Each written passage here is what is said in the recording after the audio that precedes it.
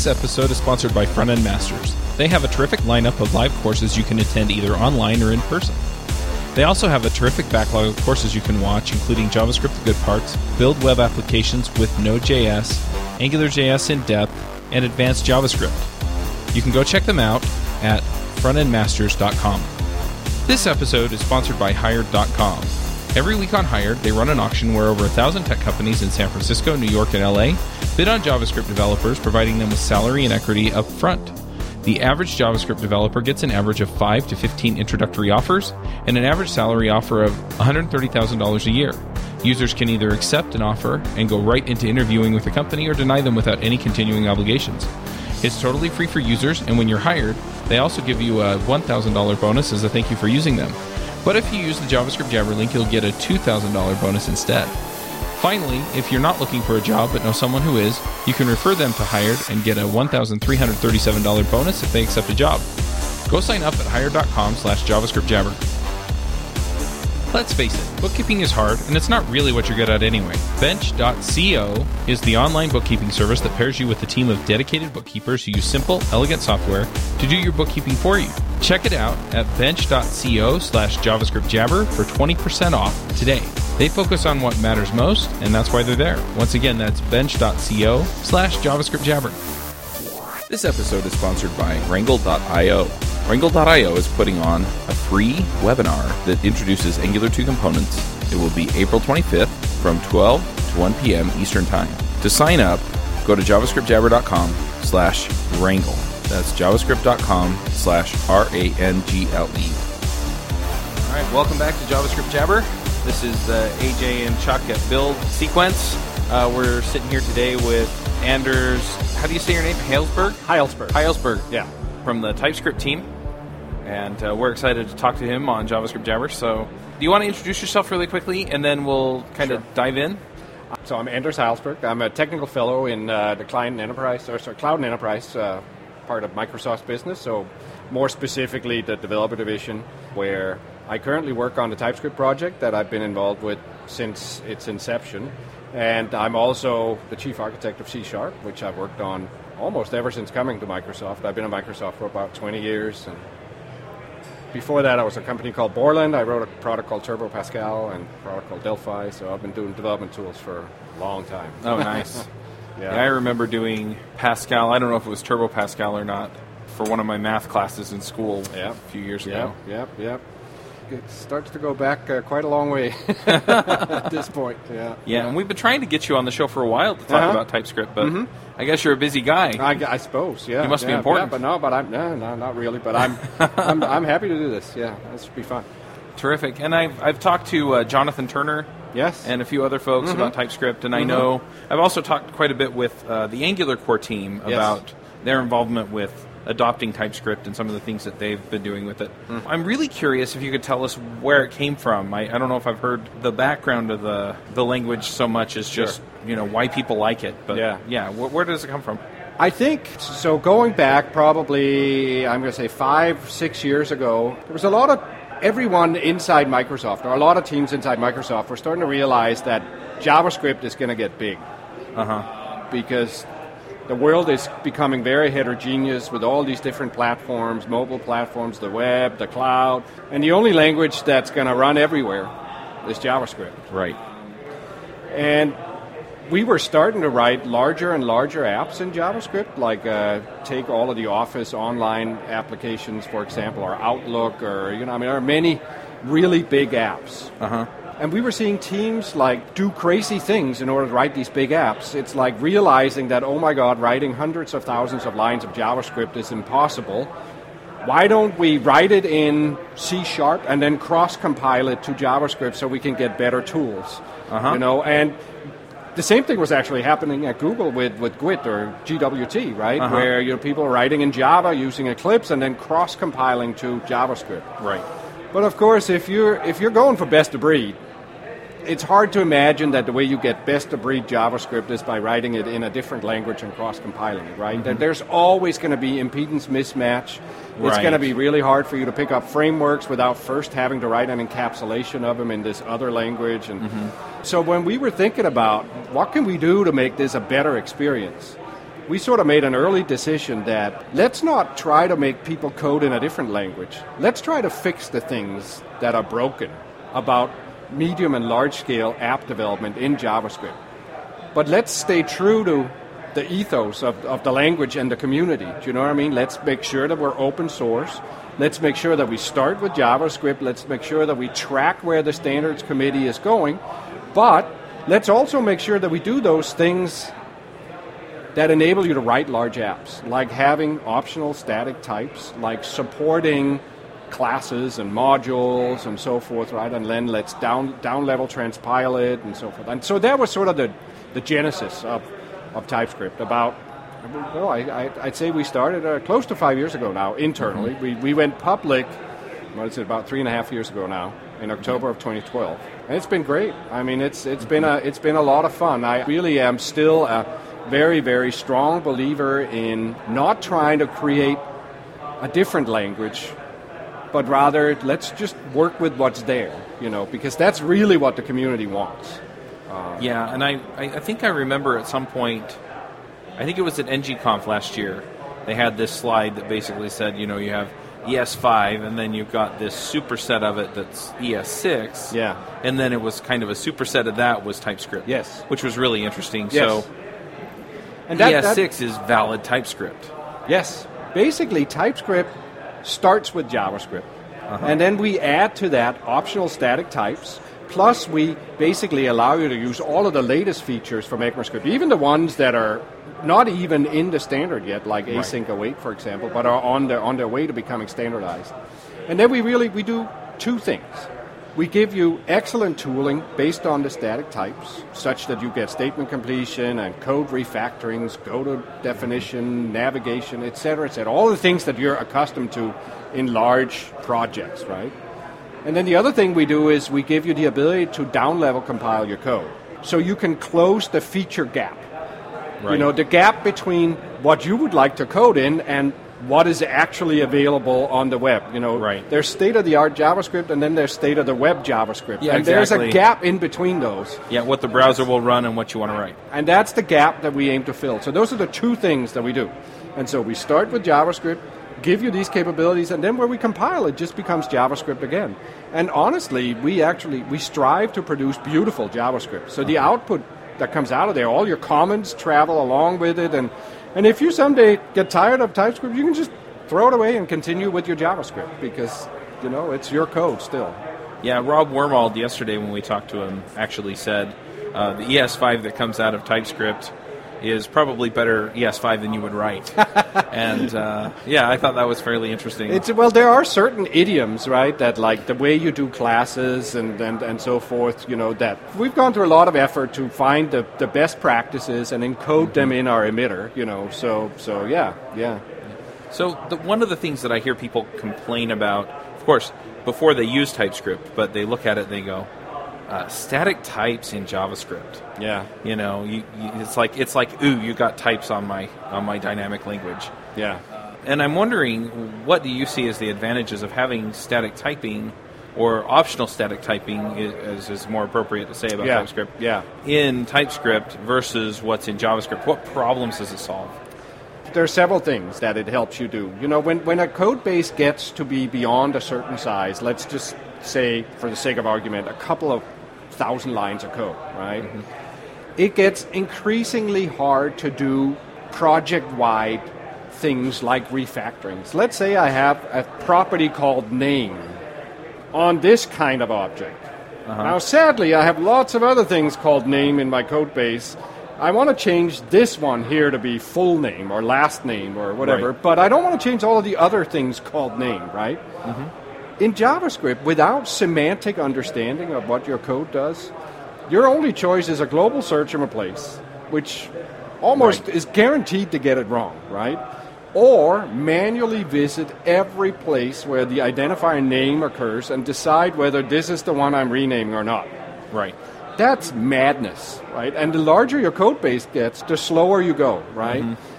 And these are the kinds of problems that compilers and language services are excellent at reasoning about, but they need help.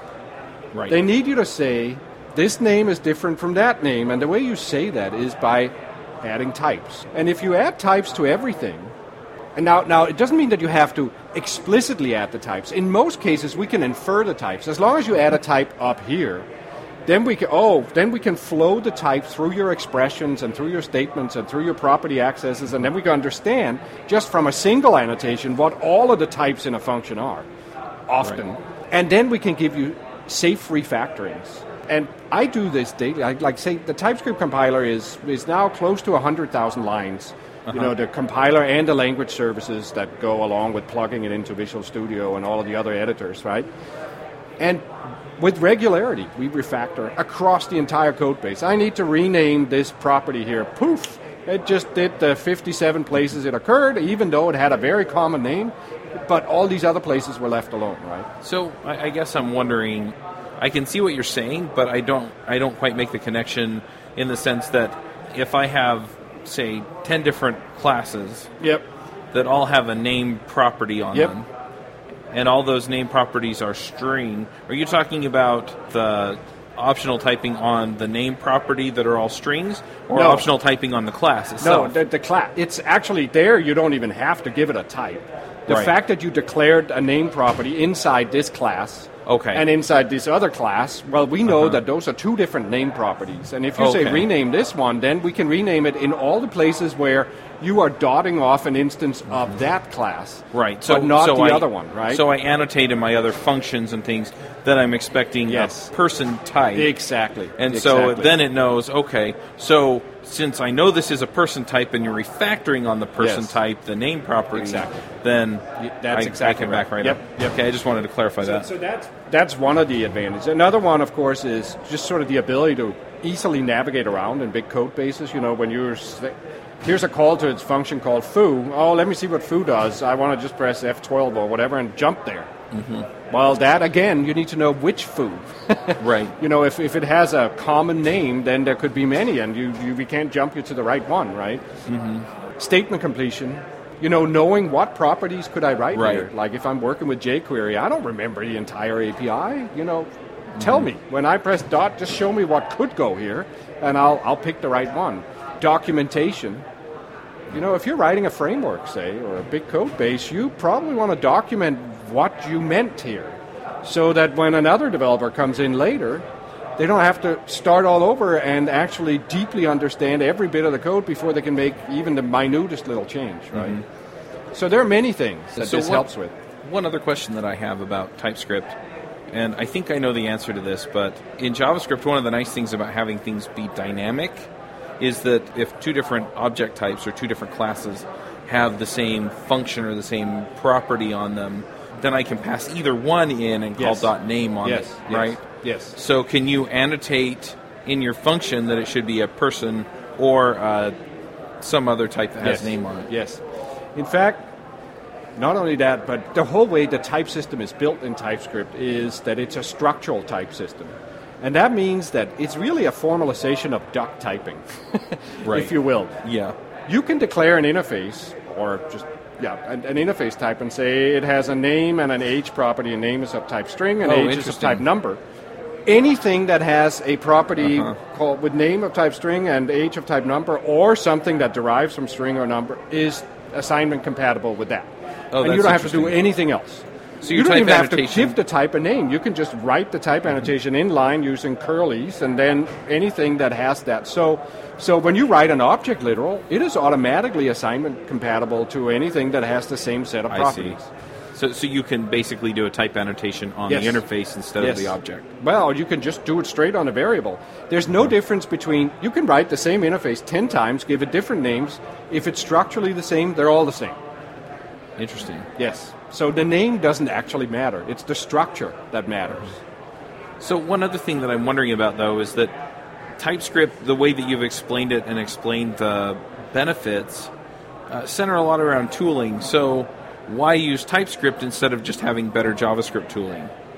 Well, TypeScript is better JavaScript tooling. Okay. Because it starts with JavaScript, right? But then you realize, and I think we're not the only ones to realize, that in order for the tooling to get really smart, you need to know more about the code than is apparent in the code itself. Okay. Now you can start thinking about places to put that information. You can put it in a different file. That's probably not a good idea. Now you have two files Right. to keep in sync. You could put it in comments. That might be a good idea. Google Closure does that, right, with JS-doc annotations, but Yeah, it's It's nice not until your comments get out of sync. exactly, and it's not a great place to host a type system, right? So Yeah. why not just allow you to add type annotations to the code itself, right? And we talked about this other thing earlier, this thing called the feature gap in JavaScript. And because of the feature gap, a lot of modern JavaScript dev shops use a transpiler of some sort. Yes. Like either TypeScript or Babel or whatever. And honestly, if you have a transpiler in your tool chain anyway, then why Yeah, why not inform not it, right? also get all of these other benefits that we can deliver through type annotations, right? So to me, that is just a slam dunk. I mean, I don't see why you wouldn't.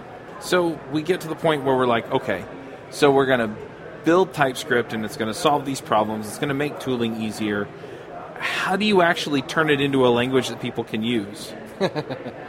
Well, so I've been doing programming languages now for 35 years, so I know a few things about what works and what doesn't. But even so, the thing that intrigued me about this project is that it's a very different way of thinking about type systems. You know, type systems traditionally have been for correctness, of course, but it's also very much been about gathering information that then you use when you emit the code, right? Like, and so you need to know what the type of this variable is, so you know what kind of machine instruction to use, How much memory to how- allocate. exactly, yeah. all of these things, right? But then what's happened in the last decade or two is that compilers have actually changed fundamentally, or the way we use compilers has changed. It's been a very gradual shift, so no one's really noticed. But compilers have become these things that are actually behind our editors and guide our every interaction with our code and help us. They serve up helpful hints, they red squigglies, these, they do all these things for us, right? But below all of that is a compiler. But the compiler is very different. It's not your traditional command line compiler with a code generator backend. Right. It's a piece of machinery that has all the same components, but is built more like an API that can be plugged into an editor, that can work highly incrementally, and in the case of TypeScript, that actually doesn't guide the code generation because we generate source in a sense. Well, it guides it somewhat, but not really, right? And so, in a sense, what we have here is a type system for tooling and productivity's sake. And it turns out that there's so much of the job that a compiler does is now that it's actually valuable in and of itself now as a new thing. And that's sort of what's interesting about this opportunity, because it's new. That hasn't really been the case before. Right, where it breaks it down into an abstract syntax tree. Oh yeah, no, our compiler is well, it's just like any other compiler, and then in many ways it's very different. It's actually I think a beautiful piece of engineering, because if you had told me 5 or 10 years ago that, Anders, in 5 or 10 years you're going to be writing compilers in JavaScript that can handle hundreds of thousands of lines of code and keep up with the user typing and provide, I would have gone, there's no way that's going to happen. Right. And here it is, and it's happening. And that speaks to a couple of things. First, the tremendous evolution that JavaScript runtimes have gone through, and like the wonderful work that Google has done with V8, for example, and that we've done in our Chakra engine, and the capabilities now and speed that you can get with JavaScript that we all previously thought was never going to be possible, right? But then also we have actually thought very, very deep and hard about how to make a compiler sing in that kind of an environment. And so our compiler in some ways is built as a traditional, there's a scanner, there's a parser, it builds abstract syntax trees, but then it starts to look very different thereafter. We build these immutable ASTs, and then we cache them per each file in your project. Okay. And as long as you're not modifying that file, we can just keep the AST around. And so if you have a 200-file project and you're just typing in one file, that's the only file that we build new ASTs for. Right. Then we furthermore say, well, if we have the old AST around and we know where in the file you were editing, then we can use pieces of the old AST also. So really, all we're changing is the little corner of the AST that you're roaming in, and then the spine going up, because we use an immutable data structure to stitch together a new tree from the old tree. And then we run the type checker on that. But of course, we can't type check all of it. Right. If you're saying dot, and now you need to know what is the type of this thing, well, then we just analyze just enough. So our compiler is what we call a pull mode compiler. Like, compilers traditionally start top down and analyze everything and build a big simple table and whatever. Our compiler is totally different. You start inside out, you sort of helicopter into the middle of a piece of code and say, I'd like to know what the type is right here. And then we incrementally bind just enough to deliver the answer quickly. That's amazing. And that is...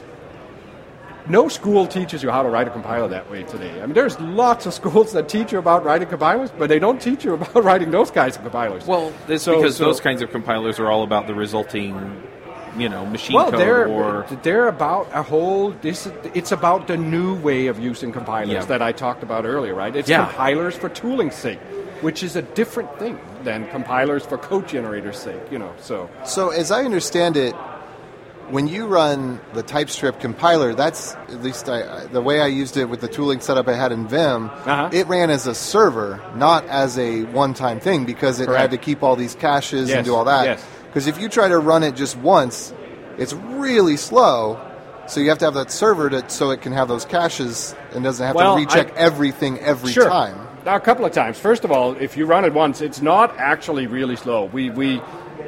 The original compiler that we had was about 5 times slower than the compiler that we have now. We actually did a complete rewrite of the code base about 2 years ago, and then the code base we're on now is very, very fast. I mean, the compiler compiles itself in 2 or 3 seconds, and that's 100,000 lines of code. The compiler compiles itself. Well, of course, it's all written in TypeScript, right? Well, So that's fast for a compiler. But you're right that what we do is we package a version of the compiler as a node module called TS Server, which you can run as a separate process, and then you can talk JSON to it. And that's what our VS Code plugin does, our Sublime Text plugin does, and literally the editor, you then write an editor plugin, and all it's saying is, I'm in file this and that on line 214, column 17, the user just pressed dot, I'd like to know what to show him. And then the Oracle coughs up an answer and delivers it in JSON. do you know what I mean? And the Oracle, in this case the compiler, is actually keeping a mirror state of your entire project. It's known from crawling up your directory tree, where's the TS config. From that we can figure out what's all of the files, then we can load them up, build ASTs, and hold them in a separate process. And then just be told about the little changes you're making and updating our image there, and then we're able to cough up answers on millisecond scale, right? Which is fascinating, really. I mean, it's so much fun to work on. That's just amazing. Yeah. So that's how we're building the compiler, actually. So there's the command line compiler, but that's really just one way you might use it. And of course, we also support watch mode. It's very popular in JavaScript tool chains to, everyone wants to just have the experience of edit, save, refresh in the browser, right? Yeah. And if you put on autosave, you don't even have to save. You just go refresh. Yeah. And we know full well that we need to support that. And so you can run the TypeScript compiler in watch mode, where it basically sits and just watches file system change events. And whenever they occur, it recompiles just that file, re-emits and whatever. And so you can just have the same workflow that you've always had. Plus, we're also embeddable, so tools like Webpack can use us at packaging time, or loaders like System.js can use us as a in-browser transpiler at runtime, which is a dev setup that's popular with Angular. So, you never compile. The compile happens as the file is downloaded to the browser. Right. Of course, you wouldn't do that in a production environment, but for development, it's actually super handy. That's just cool. So, if I just want to stick with ES5, but are there any features of TypeScript I can use without having it be TypeScript? Like, is there anything I can use from the tooling of TypeScript without actually adding things that change the syntax. You want the artifact to be ECMAScript, is what you're saying, but you want some of these benefits. Yeah, like I really don't like, I don't do Babel, I don't like transpilers, I don't like having my tool change. Sure. And I mean, it gets complicated. I understand. But I really love the idea of adding, what would you call it, strong typing? Or what's firm typing? You know, like where it's not really typed, but it's typed enough to give you tooling benefits. So one of the things that we've worked on most recently, and that we released actually in version 1.8, which is now in Visual Studio Code and in Sublime Text, is the ability to use the TypeScript compiler to analyze JavaScript and to give you help on pure unannotated JavaScript. And there's a limit to how far we can go. But one of the things that has happened in the TypeScript community, because of its sort of popularity over the last few years, a lot of people have written down what we call declaration files or typings for all of the popular JavaScript frameworks, like jQuery, like Lodash, like Angular, like React, like I mean, you name it. Sure. You know, it's all collected on a GitHub site called Definitely Typed, and we're more than 1,500 declaration files there now for every popular JavaScript framework. And all of that information, it is describing how the JavaScript works, right? And so wouldn't it be nice if we could actually use that even if you're writing JavaScript, right? And it turns out that we can. So now we allow you to basically drop a tsconfig file in your root JavaScript directory and then just tell the compiler which libraries you're using or which typings you should include. And now, when you're sitting in JavaScript, you type $, then poof, all of a sudden the Oracle kicks in and shows you everything that could go here. And it keeps going as you're dotting because we can infer types. Even though there was no type annotation to start with, other than the $, everything that flows from that first $, of jQuery. That's amazing. We can keep going for a good long time before the types run out, so to speak. But at some point they run out. And if you're unwilling to put type annotations, then there's not much more we can do. Well, but one thing that we do now is we actually slurp up JSDoc type annotations also. Okay, that's something I'd be interested in. Okay, great. Well, it's in the shipping product right now, so go check it out. I actually demoed it in my talk yesterday. So what is the tsconfig file? It's just a file that tells you that this is the root of a project, and then it tells you what are the options that you want to enable on the compiler, like what things do you know, and which files should it look at. Just so it doesn't go hog wild and look at it. I mean, it's like there may be a lot of JavaScript files around here that are not necessarily part of how you're going to package your program. Do you know what I mean? You got to tell us which files. Then we can deliver all of this. So is something like jQuery, where it's not written in TypeScript, is it basically like you take as if it had JSDoc annotations and then export that out to a meta file or a metadata? Yeah, well, that was what I was talking about, like the declaration files that you can find on Definitely Typed. Okay. So there's a file called jQuery.d.ts. Okay. That you can just drop. So one of the ways you use TypeScript typically is you put a tsconfig file in your root directory. Then in there you can say specifically what files to include, and you could just say, no, include all files except for these directories. Right. So that's sort of the default mode. So basically it just says anything that sits in this tree, I'm going to look at.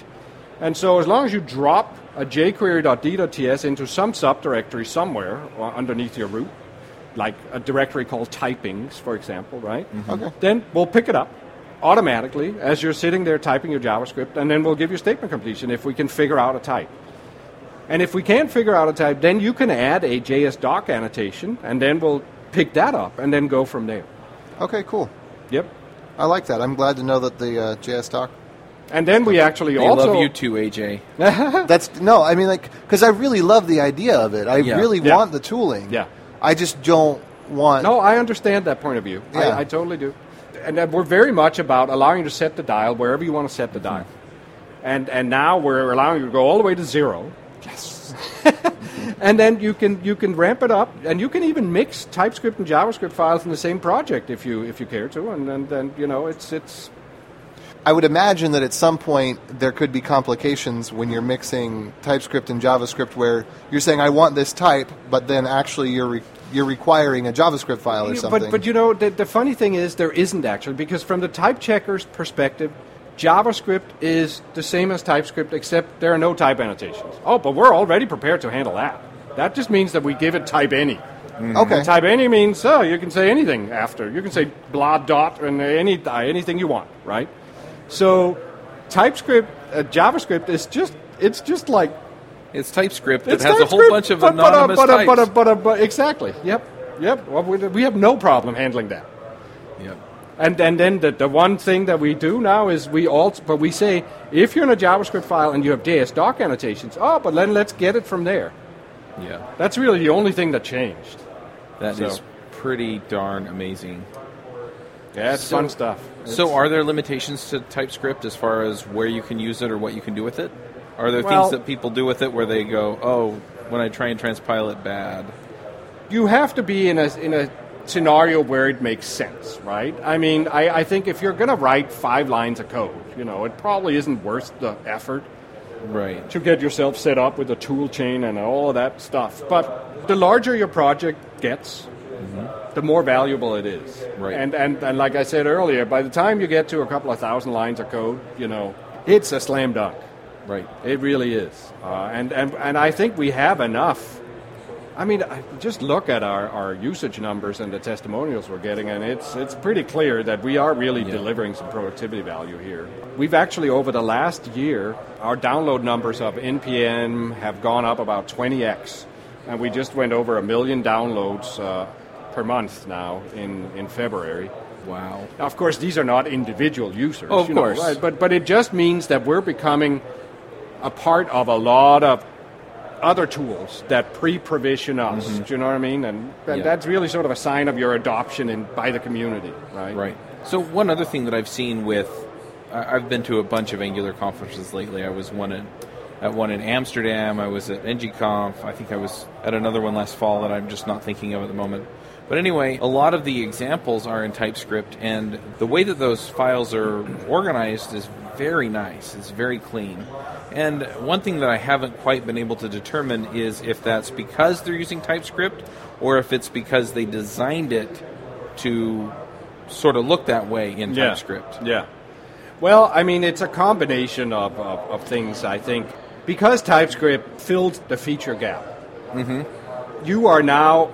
Basically, you have permission to write the latest version of ECMAScript. Right.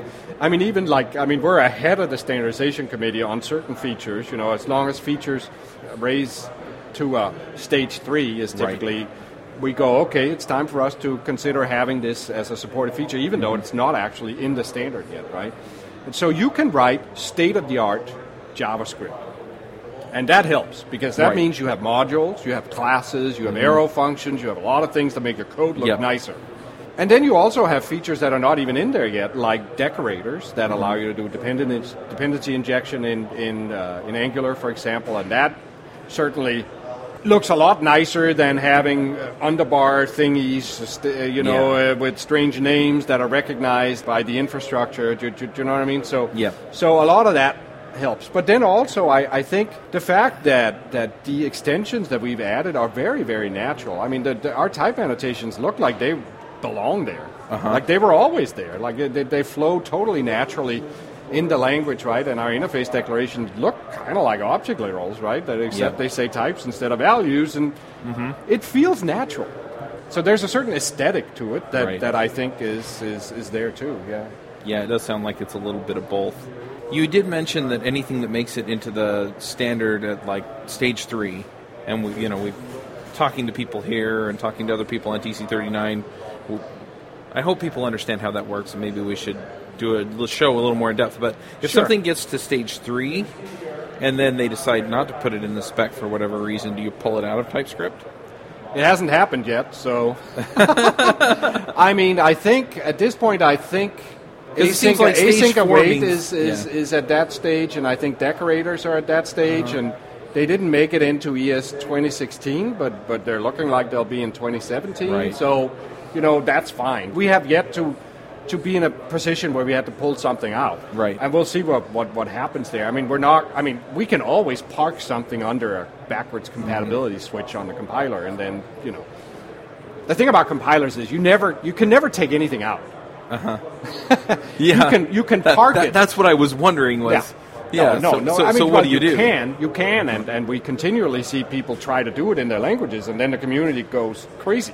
Right. Because I was using that. You're just taking the cost and you're putting it right back on the community, right? I don't want my old code to be broken. I want my new code to be better, right? Okay. So give me a switch that allows me to use the old stuff, and then I'll clean it up whenever I have time, or maybe I never will because that's like on the way out anyhow. But for the new stuff, I want you to tell me what's the right way to do it, right? So you got to be sensitive to both sides. Gotcha. Do you have anything else you want to ask about TypeScript? No, because I'm really curious. You mentioned, and then I'm going to change the topic. Is why I was giving you a chance, AJ. But language design.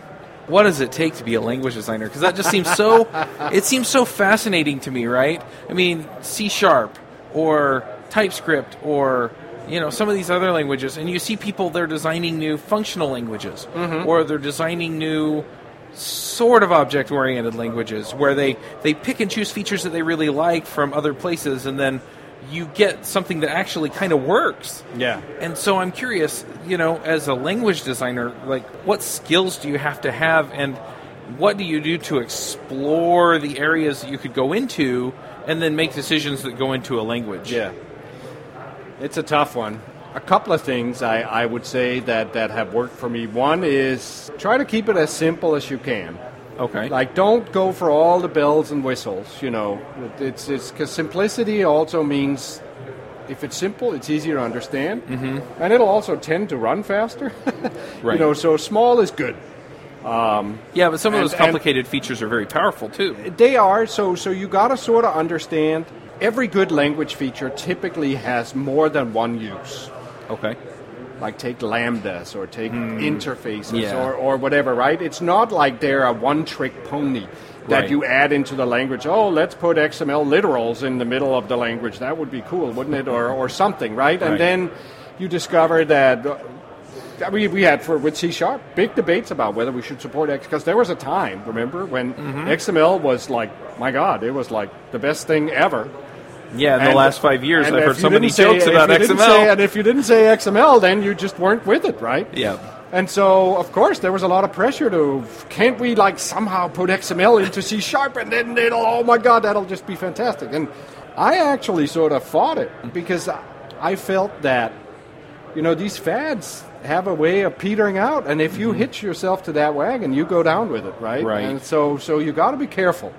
Well, and the language has a job to do, and those features feel like they're... No, but it's like what we talked about, right? You can always put stuff in, but you can never take it out. Oh, gotcha, yeah. At least, there's one exception, right? Like, unless you have no adoption. But then you have another problem. Show me a beautiful language with no quirks in it, and I'll show you a programming language with no adoption, right? I mean, That's so fair. It's true. Yeah. Stuff accrues over time, and all you do is you just get more and more baggage. So you got to be real picky about what you put in, and it's okay to say no, but sometimes you got to say yes. So it's hard, it's some of it just comes down to developing a feel for it over time, by doing it for a long time. I think, like with anything, you got to be passionate about it. I'm very passionate about programming languages. I've been doing it for 35 years, and I got to start in this business not because I wanted to make money. I was doing it because I couldn't help myself. I mean, I couldn't stop.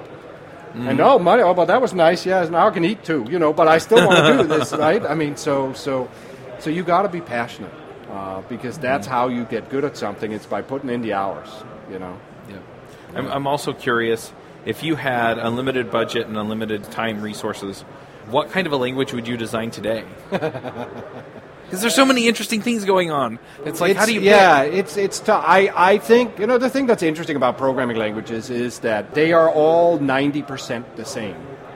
Yeah. We all stand on the shoulders of giants, There's so much good work that even if you invent a brand new programming language, 95% of it is going to be something. I think everyone did. You're going to need a type system. You're going to need a syntax. You're going to need all of these concepts that we're accustomed to, like functions and whatever. But then there's new stuff, right? That sort of, but But programming like functional programming, for example, that we've all learned a lot from over the past decade or two.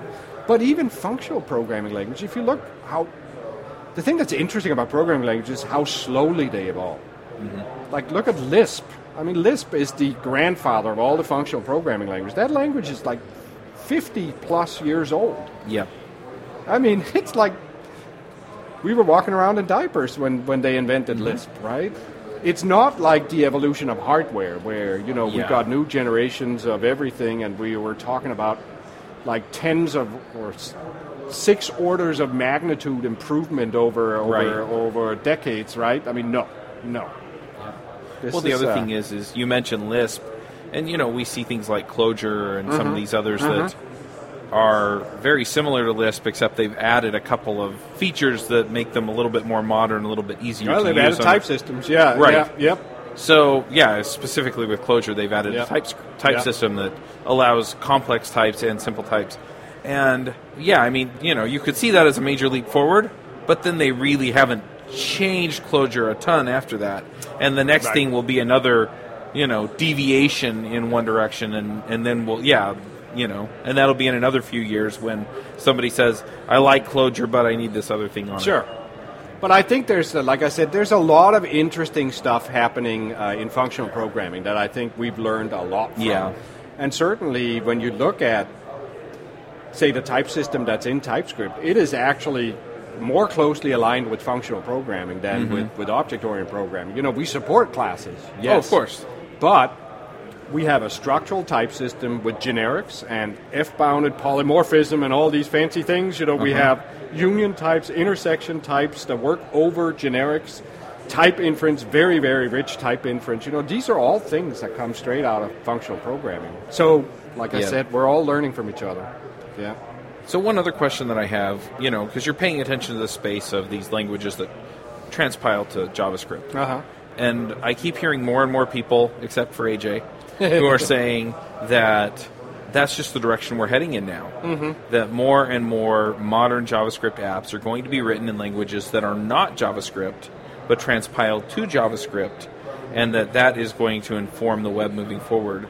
Is that something you agree with? And yes, but with a twist. I think there are lots of languages that compile to JavaScript, and then there are a few languages that are supersets of JavaScript. Okay. I'm a believer in that category. Okay. And that's the category that we very explicitly chose to put ourselves in. We specifically did not want to be a brand new, different language, because we knew that the only way you get adoption in this space is by adding value, not by telling everyone, first you got to throw away all your code.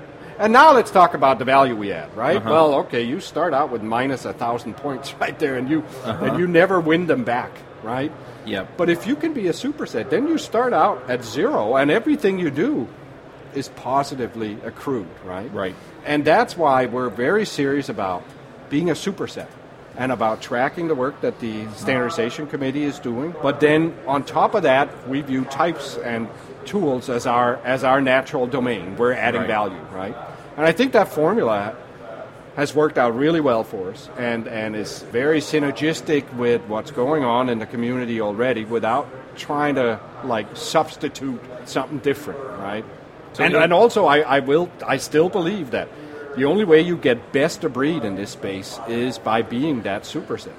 Because if you're some other language, then there's always impedance mismatch. There's always something that I could have done in JavaScript that I can't quite do over here, and now I have to contort myself to try and do it, and it just turns into hackery at that point, right? So now you're just trying to appease some compiler that doesn't really have anything to do with your core problem anymore. Yeah. Now, AJ may be a little surprised to hear me ask this question because I really do like ES6 and TypeScript. Yes. But, the argument has been made that ES6 is a deviation from ES5 and not a superset of ES5. That it's more, it's a change and not an addition to. It's a change. I mean, a lot changed. I mean, a lot was overdue, right? I mean, from ES3 to ES5 was 10 years with a failed one in the middle, right? And then it was another 6 years from ES5 5 to ES, and there were actually there was not a lot of new syntax in ES5 other than strict mode, and which wasn't really syntax, right? I mean, and so I don't think there was any new syntax in ES5. Yeah. I think the only thing that was done was that keywords that were never used were released so that they could be used. Right. And then things were taken out of the language, like with and eval. Yeah. And then other things would generate silent errors or really weird behavior were corrected. Like I think that if you did new Boolean false, the value would be true. Well, of course it would. And there was something else, like a couple of things like that, where they were just like way out in left field. They were errors. They were, you know, and so ES5 was really about removing garbage. Yes. And not very, I mean, other than things like the arrays that were all polyfills. Removing the garbage you can remove, without breaking everybody too badly, right? Yeah. I think you'll like the stuff that we're doing with the non-nullable types. You should check out the presentation I did here and some of that work. It's really cool because it gets to the very core of some of all of these quirks about the differences between truthy and falsy checks and double equals and triple equals, and what does it mean for my types, and how do we actually check that you wrote the right thing, right? We're doing a lot of fun stuff there right now. Yeah. But is ES6 too much change? Is it? By and large, I think they did a fine job. You know, the vast majority of things that got added, I think, have a place in the language. I mean, I think lambdas are great. The structuring is quite useful. Yeah. Classes, for sure. I do understand that, and modules, absolutely. Yes, absolutely. Right? And it gets it a lot closer to what I think a lot more people who use modern languages are no, the ability to write code with modules with controlled scopes and understanding and whatever API it is that you've defined across this boundary, and then having these packaging tools or modern loaders be able to either pre-package everything into a single downloadable artifact or do all the transpilation you know, on the fly. I mean, that's wonderful. Yes. I think that's goodness. Now, there is and there always will be, I think, a big debate of the OOP camp versus the functional camp, right? And JavaScript is one of those few languages that equally well supports both styles. Right. And I think it's fine because, honestly, this debate is just going to go on forever. And there is no single answer in that debate. It really depends on, do you like speaking French or English? Well, it sort of depends on what I grew up with, right? I mean, but both are good. Yeah. And I think... What are you doing and where does it hurt? Exactly. And I think both actually fit in very nicely. So I'm pretty bullish on it, yeah. Very nice. Well, I don't know if I have any other questions or anything to add. How about you, AJ? No, I'm satisfied. All right, so I've been wrapping this up first by just throwing a thank you out to Richard and Carl for inviting us here to be able to talk to the folks here at Microsoft and, you know, get to talk to you. One other thing that we do during our shows, of course, we've done, 6 or 7 interviews now. Mm-hmm. So we're not doing it, but we would like to ask you, at the end of our shows, we do what we call picks. And basically what that is just, you know, whatever you're into, if it's a TV show or a movie, music, or whether it's like coding tools or a programming language or anything like that, you know, just kind of, you know, what are you into these days? Are there 1 or 2 things that you just kind of want to shout out about? I don't know. I just, you know, the thing I'm into, in a sense, is getting back to my roots and writing code. You know, the thing that often happens when you become an architect and you rise, you know, is like it becomes very easy not to write code. Mm-hmm. And I was finding that I was writing less and less code and doing more and more sort of high-level design work, and there was something I was missing, you know, and I couldn't quite figure it out. And then when I got involved with the TypeScript project, I started writing a lot of code, and I'm writing a lot of code in the compiler, and I'm loving it to death. You know, so for me, it's like, I just think it's important to be true to your passions, right? Because that's what makes you happy, you know, and that's when you do your best work. So for me, that has been sort of a thing I'm into, if you will. Mm-hmm. It's writing code again. That's actually really insightful. I think a lot of people, they get into code and they write code for a living and they really enjoy it, and they just kind of take for granted that they have the opportunity to do that. And you know, for me, with the podcast and everything else, I spend a lot of time doing other things. And so I definitely identify with that, where I finally got to the point at one point where I was like, I don't think I've written code for like 3 or 4 weeks. And so I sat down and I just kind of cleared everything off and, wrote some code and just built something and experimented with stuff. And, it's kind of a core thing to who I am. Therapeutic. It is. Yeah. It's relaxing and yet stimulating at the same time. Yep. Well, thank you very much for talking to us. My pleasure. This was fun. Yeah. Yeah, we'll have to see if we can get you on the Angular show, because I know that they love to talk to you too. Yeah, that'd be fun. Hosting and bandwidth provided by the Blue Box Group. Check them out at bluebox.net. Bandwidth for this segment is provided by CacheFly, the world's fastest CDN. Deliver your content fast with CacheFly. Visit CacheFly.com to learn more. Do you wish you could be part of the discussion on JavaScript Jabber? Do you have a burning question for one of our guests? Now you can join the action at our membership forum. You can sign up at javascriptjabber.com/jabber, and there you can join discussions with the regular panelists and our guests.